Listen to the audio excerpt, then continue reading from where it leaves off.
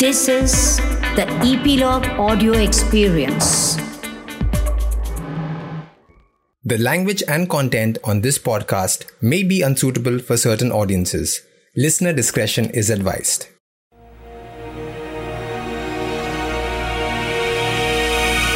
Welcome back to History Chatter. This is your friend Anirban. In this podcast, I talk about unfamiliar histories of familiar people, places, and events. In this episode, I'm going to talk about something that's terribly popular but did not quite happen. It's a very popular myth or misunderstanding. Everybody talks about it, but nobody pays much of an attention to it. It's a myth that was broken probably 70 to 80 years ago, but it still persists. It's to do with the popular imagery of the Emperor Nero of Rome fiddling while the city burned. Did Nero actually fiddle while the city burned? The answer is no. We will see that he was not even in the city while fire raged in 64 AD. But that's not the point. If Nero did not fiddle while his capital was burning, how did the story come about that it did? How did he become a satanic figure in the popular imagination? So much so that his name is practically a synonym for inexcusable cruelty. Highly regarded authorities have explicitly written about it. Writing about it 50 years after the event, Tacitus observed in his histories that Nero had a private stage mounted while Rome had been aflame, and he apparently sung the destruction of Troy. Suetonius, who wrote his 12 Caesars around the same time, almost literally repeated the story. His prose was even more pictorial. Nero had been, and I quote, viewing the conflagrations from the tower of Maecenas, unquote, even as he sang the whole of the sack of Ilion in his regular stage costume, unquote. Dio Cassius, who wrote in 221 AD, added some more detail. Nero climbed up to the roof of his palace for the best possible view. He had the costume of a cithara player on and sang the capture of Troy. Orosius in the early 5th century too referred to the king watching the flames from the top of his palace. But he was no longer singing. He was now loudly reciting the Iliad. Until now, the emperor was not seen to play any musical instrument, though it may be assumed that he might have been playing kithara, because Cassius clothed him in the attire of a kithara player. Suetonius too observed that Nero had his statue made and coins minted in the guise of a kithara player. Now, the story underwent a fundamental change since then. What exactly happened? Since the 5th century, information about almost all aspects of life in Europe would come mainly from Christian writers. Nero, for them, had been the instigator of the first imperial persecution of Christians and responsible for the martyrdom of Saints Peter and Paul.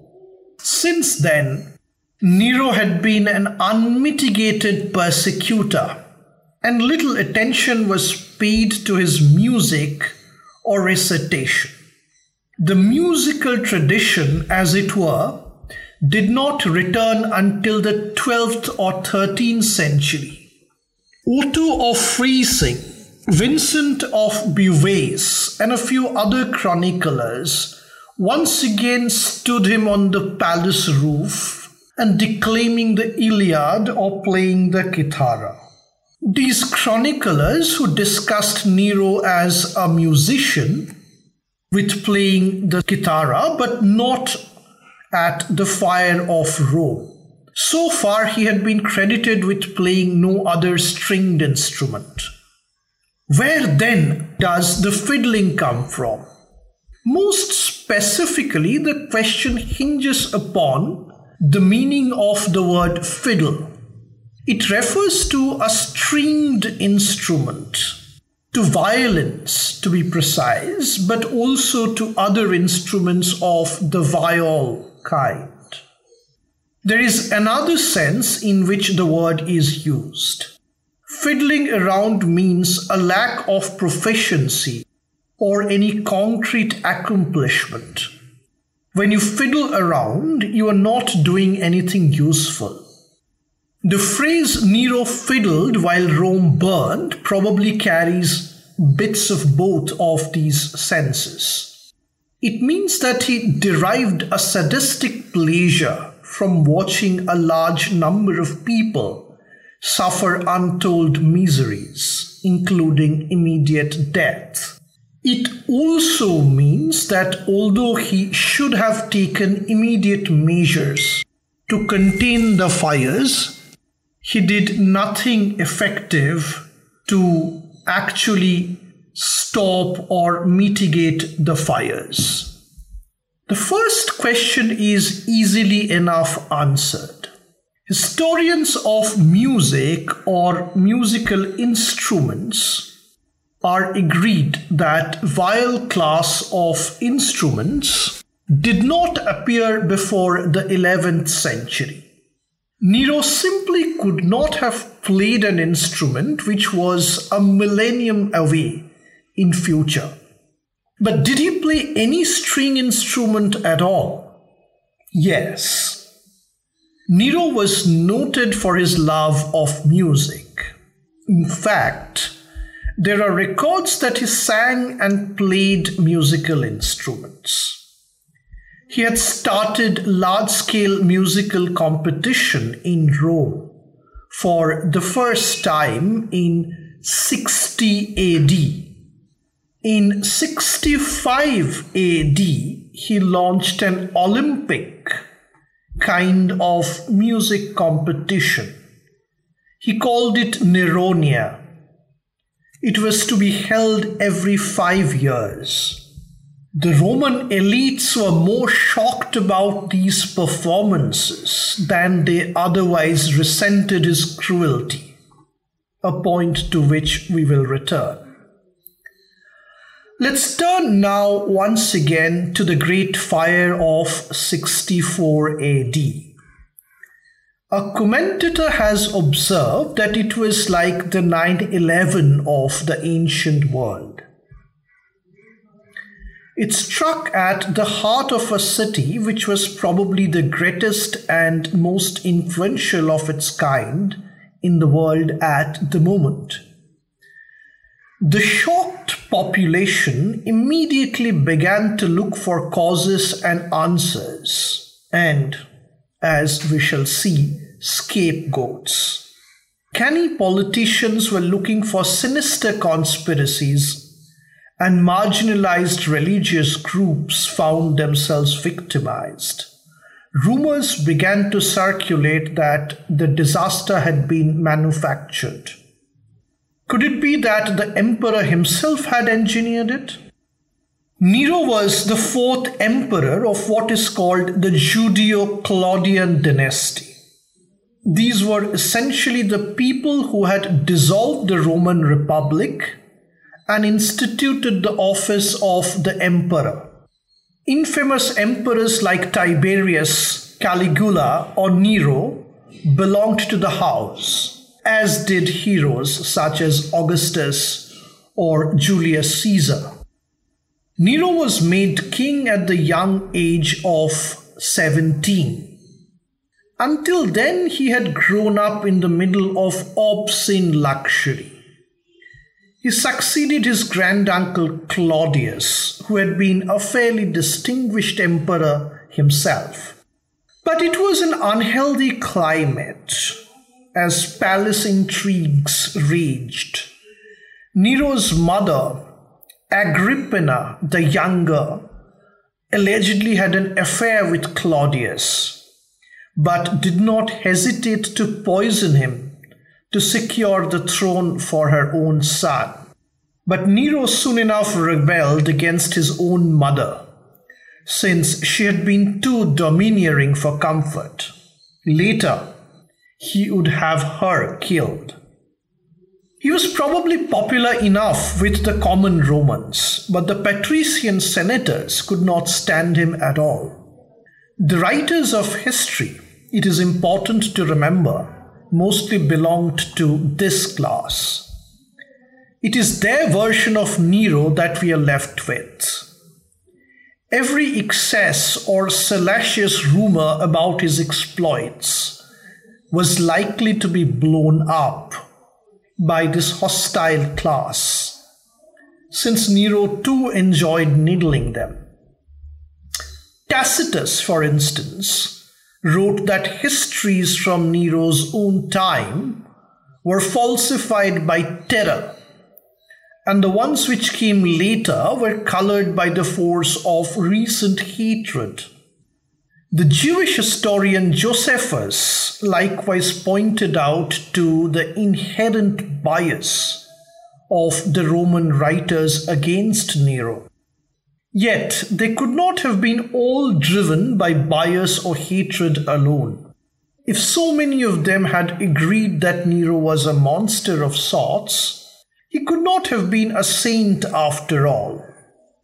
Nero might or might not have participated in the murder of Claudius, but he was certainly the architect of the murder of his mother, Agrippina. It is a dramatic story. Broadly speaking, Nero arranged for a capsize, but she survived it with a great display of agility. By then, Nero had run out of patience and had her stabbed by 3 swordsmen. Nero was no great son. Besides, he lived a wild lifestyle and held extravagant parties. He would invade various brothels in town with his lackeys, and they were notorious for their boorish and loud escapades. But none of this was entirely unprecedented.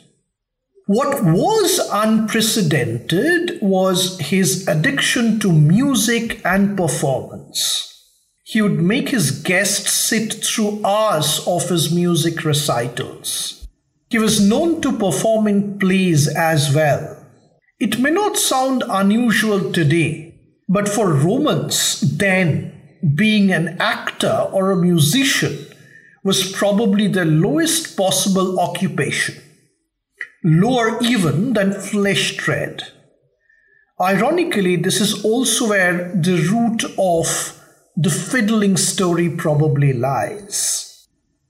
The fire of 64 continued to hang like a thick fog over Nero's reputation in history.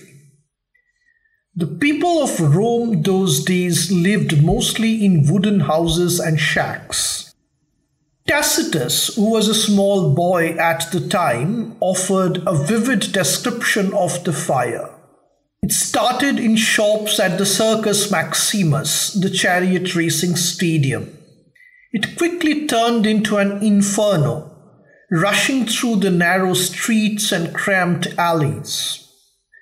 Children and the elderly were equally helpless, and crowds of confused citizens ran helter-skelter in attempts to get away, and quite a few died trying to save others. Firefighting efforts were impeded by gangs of men, some of whom threw torches to encourage the flames. It was not clear whether they were looters or, as was claimed, were acting under orders. After 5 or 6 days, the demolition of all the buildings in a large space at the foot of the Esquiline Hill seemed to have brought the fire to an end. But it broke out again as furiously as ever and spread more widely still. Here there were fewer casualties, but the destruction of temples of pleasure or pleasure arcades were no less worse. When it finally died out, most of the city was either destroyed or severely damaged. Of Rome's 14 districts, only 4 remained intact.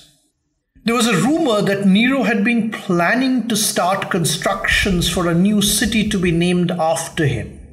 Given the scale of damage and desperation among people, it was predictable that he would be held responsible for starting the fire. This image fitted perfectly with his known reputation as a musician come actor, who was despised anyway by the elite Romans. As we saw above, there was no reference to his fiddling until at least the 12th century AD. But nothing highlights his presumed cruelty more powerfully than the reference to a fashionable instrument. So what if it came into being later? Nero was no innocent victim. His response to the fire was shady and opportunistic at best. He would later commission extensive building activities in some lands which were gutted by the fire. But taking advantage of a tragedy to push through a pre-existing plan is one thing, and burning an entire city to death is another. Even Tacitus did not think that he had anything to do with starting the fire. He was not even in the city when it started. On hearing of it, he returned and immediately commissioned extensive relief works, including opening up public buildings for shelter for the homeless and even constructed fresh accommodations for them later. The price of corn was reduced to make it more affordable. Yet these measures did not earn him any goodwill. Tacitus himself wrote of him as a victim of wild rumors. He was not in town when it started and did not even start where he was later to build a new palace complex. If he had started the fire, it is hard to see why he would start it far away from where he intended to erect his new palace.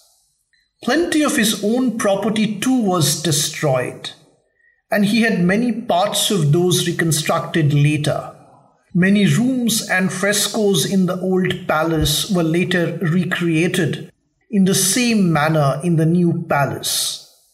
The truth is, the ancient city was practically a tinderbox. The Romans had wisely designed the provincial towns following a grid system, but no such plan was followed in the capital. It was an overstaffed mass of alleyways and crisscrossing lanes, most of them too narrow to support the large traffic that fell on them on a daily basis. It was only a matter of time before a large-scale fire broke out. 64 AD only happened to be that unfortunate moment, and Nero, the unfortunate emperor, to have to see it happen. Nero did not start the fire, nor did he fiddle or pluck his lyre while Rome burned. But a restive population had given short shrift to his admittedly inadequate relief operations. His popularity had hit an all-time low, and he had to do something quickly to recover a part of the popular respect due to an emperor, without which he could not possibly go on ruling. His eyes, probably by chance, now fell on the Christians. It had been 30 or so years since Jesus had died, The early Christians were probably not even Romans and certainly did not speak Roman. They spoke an obscure tongue and zealously guarded their religious rituals. They were a small alien minority that had all the characteristics of a bunch of suspected impostors. They were committed monotheists and did not display any worshipfulness to the large pantheon of Roman deities. They looked like an ideal scapegoat, in other words. Nero immediately had their leaders arrested and set fire to them. In fact, there are descriptions that he forced them to wear animal hides and let loose ferocious dogs after them. Yet others he hung up on poles and burned alive. The poles lined up against his palace. It looked as though they were live torches, and the opulence of the palace stood glowing against the shrieks of the dying Christians impaled on those stakes. Instead of diverting popular attention to Nero's perceived cruelty in setting up the Great Fire, the move ended up reinforcing popular disgust against the tyrant. The Christians might have been obscure aliens at the time to Romans, but the Romans were not cruel enough to see even aliens dying such unspeakably horrible deaths. Is it not a surprise then that when Christians had their turn to set historical records, Nero was immediately turned into a Satan or Antichrist sort of a figure? Anything even remotely positive about Nero had to be systematically purged off the records. Nero was not a great emperor. He was, in fact, a terribly cruel one, having been spoilt by his royal inheritance and having committed several ghastly crimes, which would now be fairly enough called crimes against humanity. He was a shameless womanizer and indulged in wild revelries, apart from having his own relatives murdered so that his control over the empire remained tight. As such, however, he could not have been one of the most despised or ridiculed figures in ancient history. One who is held up as an embodiment of cruelty for all times. Whatever he had been, and he was not a great saint, it was not unprecedented. However, much of his infamy springs solely from his alleged response to the fire of 64. From these particular charges, he can certainly be acquitted. And that's the end of this episode of History Chatter. Do tell us what you think about it. Do tell us what more you'd like included in the future episodes. Till then, do subscribe to History Chatter in Epilogue Media website, JioSaavn, Spotify, Apple Podcast, and Hubhopper. This is your friend Anirban signing off. Looking forward to the next episode of History Chatter. Bye-bye.